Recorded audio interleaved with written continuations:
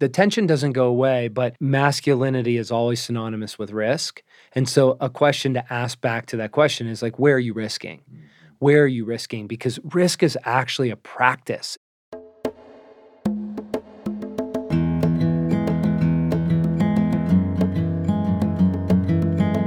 Friends, it's Morgan, and welcome back to another episode of the Become Good Soil podcast. We're picking up part 2 of a conversation with Jeff Zaugg, who leads a beautiful ministry, DadAwesome, whose mission is to end fatherlessness globally, that every child would have a man that he calls father.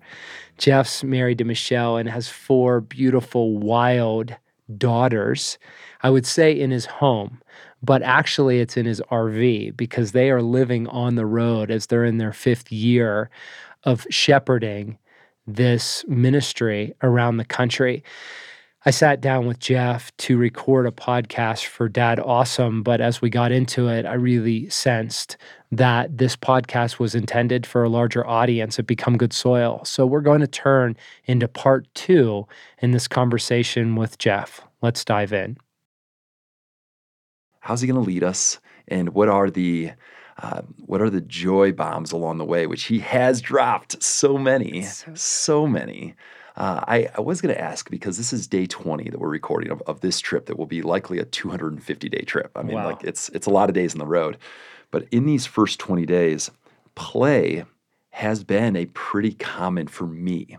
I've experienced quite a bit of play, some with our family, some with mentors, some like this trip down to Colorado Springs today of driving a sweet rental car, way nicer than my car, right? Turo, yes. And having great conversations with mentors and friends. Like this is and my wife knows this is a play day for me. Like this is so fun. There's so much joy in this. But I went jeeping for 5 hours in Buena Vista with a mentor. That's play. Yes. I went climbing with our mutual friend, Alex. That's play. There's been a lot of play for me, and it's been intentional. My wife has we had a day that was a Michelle day as we landed in Loveland. That was a gift.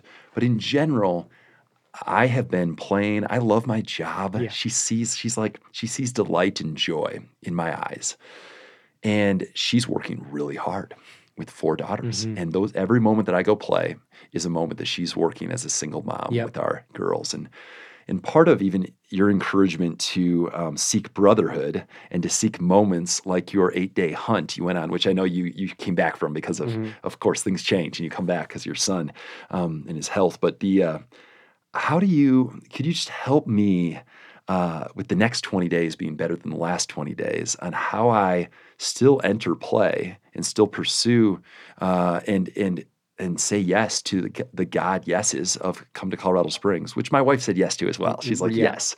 But how do you navigate bringing some of that joy to Sherry and her to experience a pathway of joy bombs and friend moments and coming alive? Do you get the tension? I do. I do get it. And I think what I'd say, Jeff,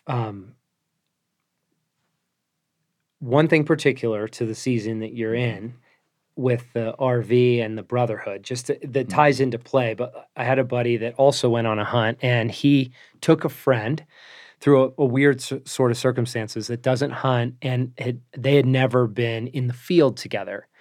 But they're neighbors, and they had spent 3 years of relationship in the suburbs. And he said what transpired in those 3 days compared to those 3 years was just 2 worlds apart. There's just something about the intimacy of being in the field and cooking together and sweating together and struggling through hard things and having a joy moment that doesn't translate through a picture. You know, that sunrise or that bugling elk. He was at 30 yards with binoculars on a bugling elk coming in, and he had never been near an elk before. That's like piss your pants kind of moment, right? And so, like, that was 3 days. And so just the joyful reminder of the Father's heart of like, He can do that even when you don't have the geographical proximity where you drop in for a 2-day deal. And yeah, you do know there's someone trustworthy in Kansas for your girls for 4 days. And you find an adventure to tack onto that and something then for Michelle. So just to name, God is infinitely creative in fulfilling the need in a way that's congruent with the season when we feel like it's impossible. And so to just close the door to the unbelief in that.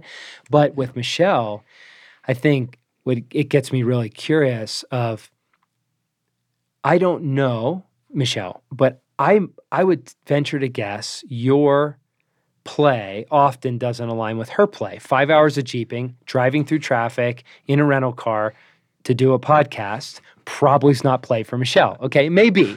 But let me just tease this out for a moment. The question is, well, what is play for her? Where does she get to experience all the manifestations of the kingdom that come through what we name as play, right? The inefficiency of it all, the glorious wastefulness, the reality that it's not for producing anything. And so, an example, my wife wanted a dog for a very long time. I'm one of those guys that didn't want one. And that was very perplexing because I don't have an interest in a dog. If it was a hunting dog that chased antlers and birds, it'd be a different story. If it was a working dog that herded cattle, different story. But just my DNA and my story, to be fair, just doesn't have interest. And so for years, I had this posture of there are things that I can give you in ways I can love you, and a dog is not one of them. And I will confess, Jeff, a lot of that, there was a reluctance out of a victim mentality of I'm not going to fill in the blank, pay the money, let the house be destroyed, orient my life around a dog, right? I have children. Right. I don't need a dog. And through my initiation, what I came to realize is there's so many layers of what God wanted to bring for my wife and my daughter through a dog. And it's inefficient, and the math doesn't add up. We spent more on our dog's first year, and we're not even through it, than we did on the lives of both of our children in their first year. This is part of my story. Okay. We had a very similar thing happen. Good. 14 years ago. I need a friend here because it's like blow my mind. What are we doing here? And I feel my skin rile. And yet it is a place of play for my wife. She takes Maui down to Bear Creek Park almost every day. And it's like for me, it's a major anxiety zone because there's always one Doberman, that's untrained. Oh, right. And there's always like drama. And I'm thinking, is my dog going to crap on someone's shoe and all this? And she just, it's light and easy. It's her joy. Yeah. And she's really good with the dog. So the whole point of that story is I had to do the work to become the kind of person that can celebrate my wife's joy and what she values for play, and then champion it, not as a victim, and also do it with a self-respect, where I sat the girls down and I said, I'm ready to bless you with a dog. I would love to do that for you. And you just have to know I need boundaries because of my story. I'm not signing up to be the primary caretaker of your dog. And so I'll partner with you in this. And so it's doing the work to then be able to see what does she need, to fight for it, to value it as she values it, that only comes from more wholeness of heart. And there is valuing for Michelle, there's a series of things that I need to value with her before you can get to wasteful, playful delight. There's level of organizing the RV inside and out. There's level of homeschool success and feeling like, hey, this is level of like margin for fitness and exercise. Level of there's these actually stepping stones before I can then help come around her and support the gift of true play. Where the way I'm wired, I can all those other things, even on the work side of like I'm underprepared for this or that, I can put it all aside and I Yes. can go play. That's really different, right? Yeah. So there's a little bit of my curiosity of figuring out the stepping stones to help set up those moments of play for her. Yes. And I have not thought of it until this moment like that. So helpful. How about for your kids, for them to understand this is what it does to dad's heart to have deep friend time, climbing that mountain or hunting that elk, especially even when they're a little younger, like just for them to understand, like, this is time away from my kids. But man, it's so good for dad's heart, for dad's friendships, for dad's soul. Like you can bring that gift back to them. Yes. Was there any conversations or helping or ways to help them understand this is why dad's taking time away? I think there were a lot of efforts when they were little, most of which failed miserably. They don't care. One, they don't want you to go. Right. And two, they want to come with you, right? Yeah. And so I think in those early years, you're going on belief. You're going on trust and confidence of this is the loving act, right? It's the story of the two women who fought over the child, and they both claim this is my child, right? And then the verdict is we'll cut the baby in half and you each get half. And one woman responds, okay. And the other woman says, no, give the child away. And at that moment, we know who the mom is, right? It's like we have to offer the unthinkable at times in order to practice the prevailing care of our Father.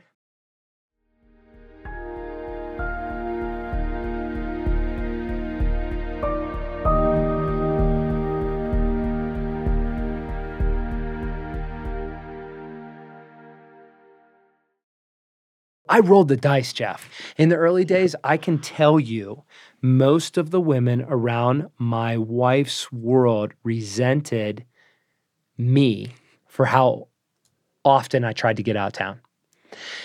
And it didn't help my marriage. And Sherry was standing alone.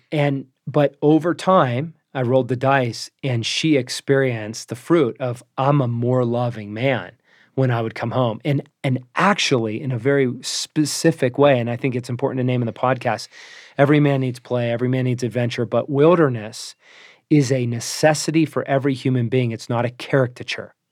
And so wilderness might look different, but wilderness and nature is part of design for soul. And we could have a whole podcast on that, but there are elements like just simply a man submitting himself to a world that he doesn't control, that he is exposed, that he is in need, that there's something bigger than him.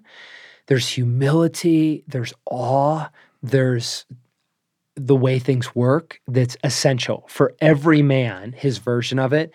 But for my children, what's so beautiful now is they've lived through it. So I've kind of moved through your stage of the littles, and now I have teenagers. And so what's so beautiful is you'll know it by its fruit. So I can say it was bumpy in those early years. One of our favorite pictures is Abigail just bawling as Joshua and I were leaving for his first hunt. He was 2.5, and he was going on antelope hunt with me. Wow. And she was bawling, or he was 3 because she was a newborn. And she's just going, I don't understand any of this. Everything is wrong about this. And it's just the most precious picture. But now, so last week I was out archery hunting, and actually 2 of my buddies harvested and wanted help with their elk, and I wasn't there to help them. And I've set up a butcher shop. I love butchering wild game, and so my garage becomes a butcher shop, and I've got all the tools, so people love coming. But Joshua's on his own, and he's done it a lot with me for over a decade, but he's never done it without me. And it was this beautiful initiation of something happened in his soul that validated all those years of my time of choosing adventure. And now he's offering it to others. Yeah. And then his uncle comes into town, and he took his uncle for a bike ride, who's an Ironman guy, and he didn't even invite me. He said, I'm taking Took my him out. uncle. And he tried to just work him. And what's so cool is it was a world I brought my son into because I started adventuring with men, Sure. learned how to mountain bike, spent a lot of time on bike tours, and brought my son into it. And now he's bringing others. And now I'm reaping the fruit of those early years where I rolled the dice Yeah. and didn't know how it would turn out. Thank you. Yeah. That's incredibly helpful, and it is a common question between myself and these other buddies who you've been a source of inspiring us and challenging us to take the step. But it's been a tension area. Oh, it is. And the tension doesn't go away, but masculinity is always synonymous with risk. And so a question to ask back to that question is like, where are you risking? Where are you risking? Because risk is actually a practice. It's not just a dispensation. It's a practice like lifting weights and growing muscles or stretching. It increases with use, and the masculine heart was meant to risk. In the Western culture, this hyper individualism. Read about it with David Brooks. He's just brilliant on it. Like the water we swim in is profoundly adverse to risk, Yeah, to play, to brotherhood. it is. So we're not starting with an even playing field. Yeah.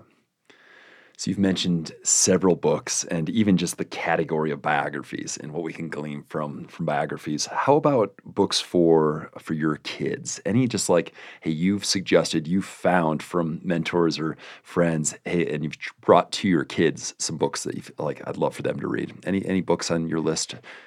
Yeah, I think it's really fun to be with you, Jeff, because like-hearted, same gospel, same mission, different outposts, a little different season. Sure. So your littles piling in the bunk beds, is back when I was giving my daughter pedicures and manicures, and I had a Pinterest account to look at flower designs for nails, and like those days are gone, right? We've I would say graduated, but I'm too sad to say that. Like I should say promoted. I'm too immature to say that. So I don't know where I am, but I'm not there. So reading books with my kids, I mean, that was a lot. Like Sherry, oh my gosh, hours and hours and hours. And I did it a good bit, but not as much as her. But we had some books like Danny, the Champion of the World, just a brilliant book, written older, early 1900s, setting in the UK, but it's a father and son adventure story. And roughly what age do you recall that you'd read that one with your kids? I want to say like 8, 9, 10, perfect. 11. Perfect. Not younger than that. Sure. We had like Till the Cows Come Home for my daughter. Yeah. Oh, that is one of the, when I read it to her before she even understood.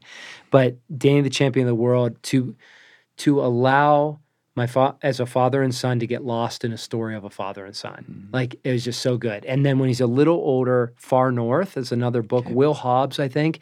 And not Christian in any way, but borrowing all of its themes from the gospel. And it's a story of epic a young boy swept up into an epic adventure that has a survival component and the prevailing goodness of God in and over all things, right? So those are the stories I'm looking for of where are stories that capture their imagination. So even talking with some parents yesterday, our hearts will gravitate to the biggest, best story we can find. Drugs, sex in high school was the biggest story I knew. That was a big story. No one ever offered me anything bigger. And that's why I'm dreaming about this God Loves Sex class, because like I want to cast a really big story for sex. I want to tell them how amazing it is that God has the best sex possible designed for them. And it's meant to come in a certain way, right? The fire is meant to be in the stone fireplace. And I just want to wow them with a really big story so that when they have a 16-year-old guy that wants to have sex with them, they know that's actually not a big story. It sounds attractive, but he wants to take from me and not give from me. So something's not right. Right. And so Far North was one of them. But what's really fun is now, as my kids have kind of been on time in their initiation, we've had all sorts of books that we're in our car, road trip. We have a culture of reading books out loud. And so we just read what's it called? The Pushcart Wars. Yes. Have you heard of that book? Yeah, yeah. So great story. We've probably read it 3 times aloud, but now I have teenagers and it's a little young for them, but it's the joy of we have a culture.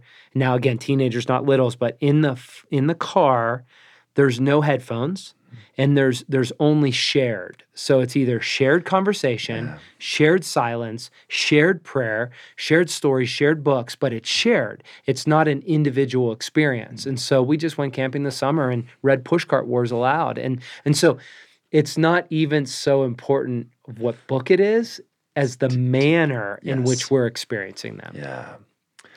I wanted to end our time with a George MacDonald quote that you mentioned in the book, and I think it's on your website as well. And I'll see if I get this right. The hardest and gladdest thing in the world is to cry out, Father, from a whole heart. And there's another half to it, but that's the part that I scratched down on my paper. And the reason I was drawn to this today is I have found myself like when you're with someone, you're just like, you can't help but say something because like you're affirming what they just said. You're crying out like, yeah, like I'm with you. I'm with you. I have felt through reading and listening to your book, Becoming a King, and then through especially these last 2 episodes of your podcast, which again, the land I'm living in is what I'm just recommending all of our listeners. Go listen to that 4-part series. But I'm finding myself vocally responsive to these moments, these miracle stories, these testimonies, these like, I'm just like crying out and I have felt a glad heart. And I know I'm taking this quote a little bit in a side direction, but I want so badly I want every one of these dads that I get a chance to encourage in a small way to have a full heart, to cry out, Father, to experience hard things. It's not just to live from a place of gladness. There's so many parts I could cherry pick from this quote. I want that. But I even the like, I'm going to live like full-hearted. I'm going to live vocal. I'm going to live crying out as I biked past Red Rocks. Totally. That's where I was biking when I was listening to your podcast. And awesome. I was vocally like crying out with a full heart. And part of it was the land, the backdrop. Oh, it's just like, a response, right? To being loved, to being pursued. So I wanted to thank you for just you've breathed some of that into me, the fuller heart. Maybe even carrying a knife is part of that. Like I feel a fuller heart and a more willing to be vocal with it. But I wanted to ask, Morgan, if you would just encourage and even riff on that concept as we land before I have you pray for us.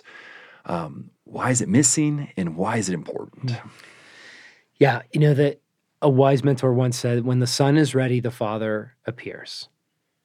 When the son is ready, the father appears. So often it's actually the condition of the orphan that's blocking the radical love of the father, the pursuit of the father, the ongoing efforts of the father to intervene. And so that's why there's this term, Brent Curtis named it first as far as I know, but redemptive remembering, where as we recover pieces of truth and restoration, it is so important to look back in our story with a new lens, with a more mature belief and say, where was God there?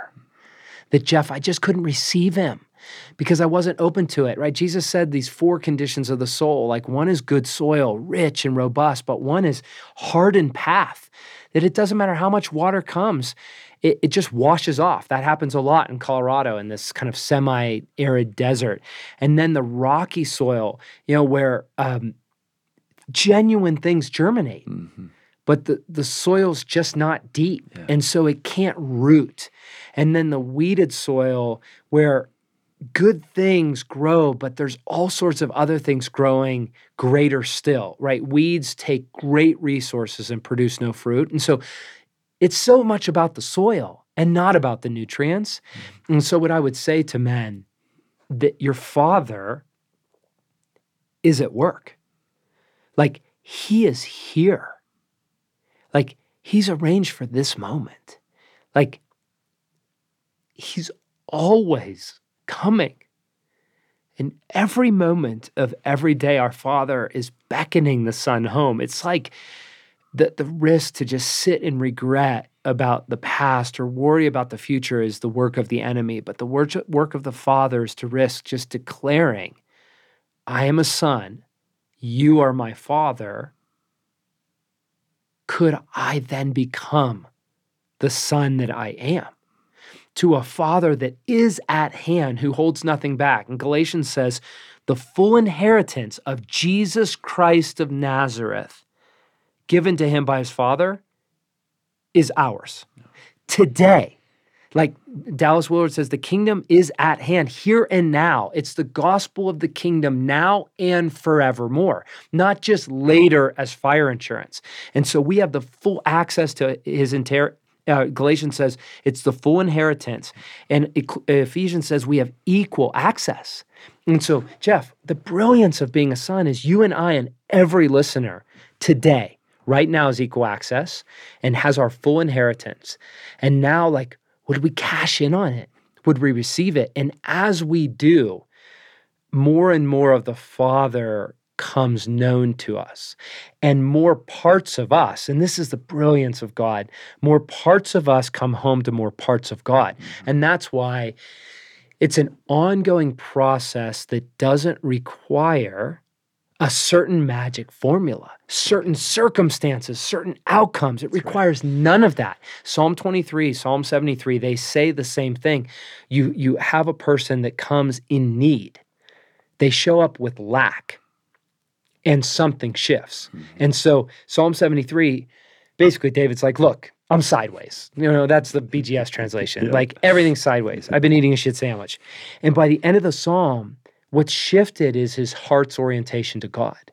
And he finds himself filled with the goodness of God, with the richness of God, with the generosity of God, and nothing's changed. Psalm 23, he declares, God, you are my shepherd, and therefore I shall not lack. In other words, I will not be in want. He comes with want. He comes with lack, and he has to make the declaration. And so my encouragement to the man is, wherever you are, whatever you're doing, like, what if this is the on-ramp? Like, what if God has allowed this moment, this orchestrated circumstance, to be the perfect opportunity to bring just a little more of you home?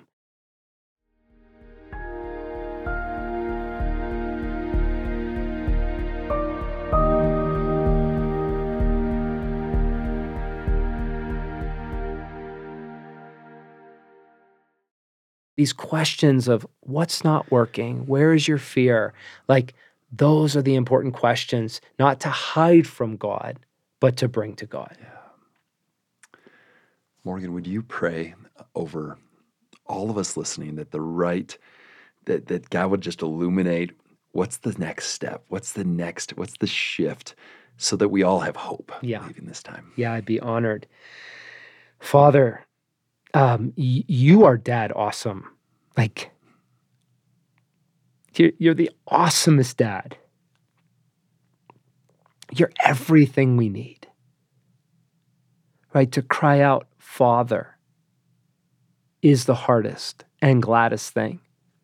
To do it from a full heart. And I confess, Father, I come to you today without a full heart, without a whole heart, with parts of me that are still lacking in their initiation. And I see it manifest with my wife, with my kids. I'm seeing it manifest with my body and my in-laws. And God, I just come to you confessional, saying, I am in lack, and I have failed to receive you as you fully are. And Father, I'm asking for you to give me grace to open myself to you right here and right now. And Holy Spirit, I'm asking for you to shine your light and illuminate some particular place of, the word that's coming to me is testing. And it might be attached to aggression or apathy. It might be attached to fear or failure. It might be attached to success. Holy Spirit, shine your light in the place in me that's right now the place of testing, that I am reluctant to let you father me, God.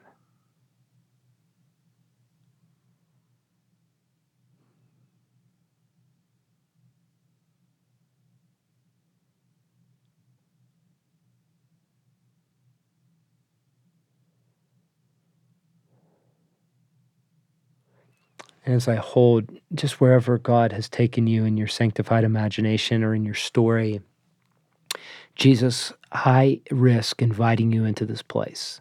Jesus, you say you and your Father are one, that you do nothing apart from your Father, that your Father is in you and you are in your Father. And through your life, Jesus, by choosing you, by saying yes to you, you open up that equal access. And I can say with all my heart, I am in the Father because Christ, you are in me. This mutual indwelling. So Jesus, I invite you into this place through your power. You were raised from the dead and ascended and have claimed authority over all things in every measure. You are in control. You hold it all together, Ephesians says. That you are at the center of everything, that you, Christ, and your kingdom is not peripheral to the world, but the world is peripheral to the kingdom.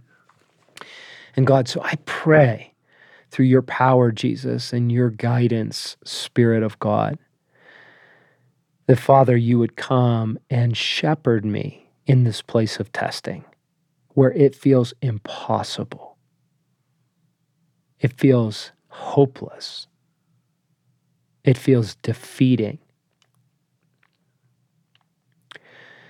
I pray that you would come and minister your ministry of sonship, that you would integrate this part of my story into you, step by step, by day and by decade, that you would shine your light and you would show me just the next first step.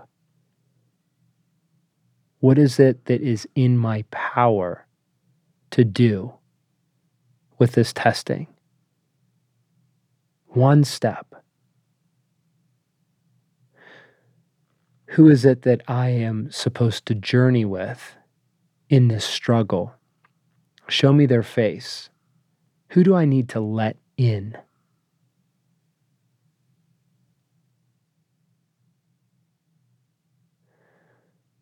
Father, I need more of you. You are awesome. And yet, there's still much reluctance in me to invite you into all of me and my story. And so I come as I am. I bring you everything I am and everything I'm not. And I declare, I am your son. You are my father. Would you father me today?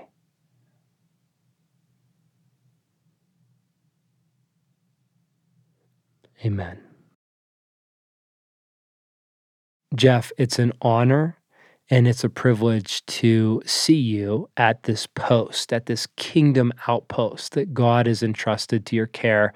It's an honor to have the opportunity to bring stories and questions and ideas to a larger community. If you want to find out more on DadAwesome, you can find them at dadawesome.org. And in the meantime, notice what came up in that prayer time for you. And before we shift to other things, I want to give you the gift of 90 seconds as Jeff and I sit with you for 90 seconds, just to breathe, just to be attentive to your own masculine soul. Notice what comes up. Notice how the Father wants to simply minister to you and care for you in these moments. Enjoy.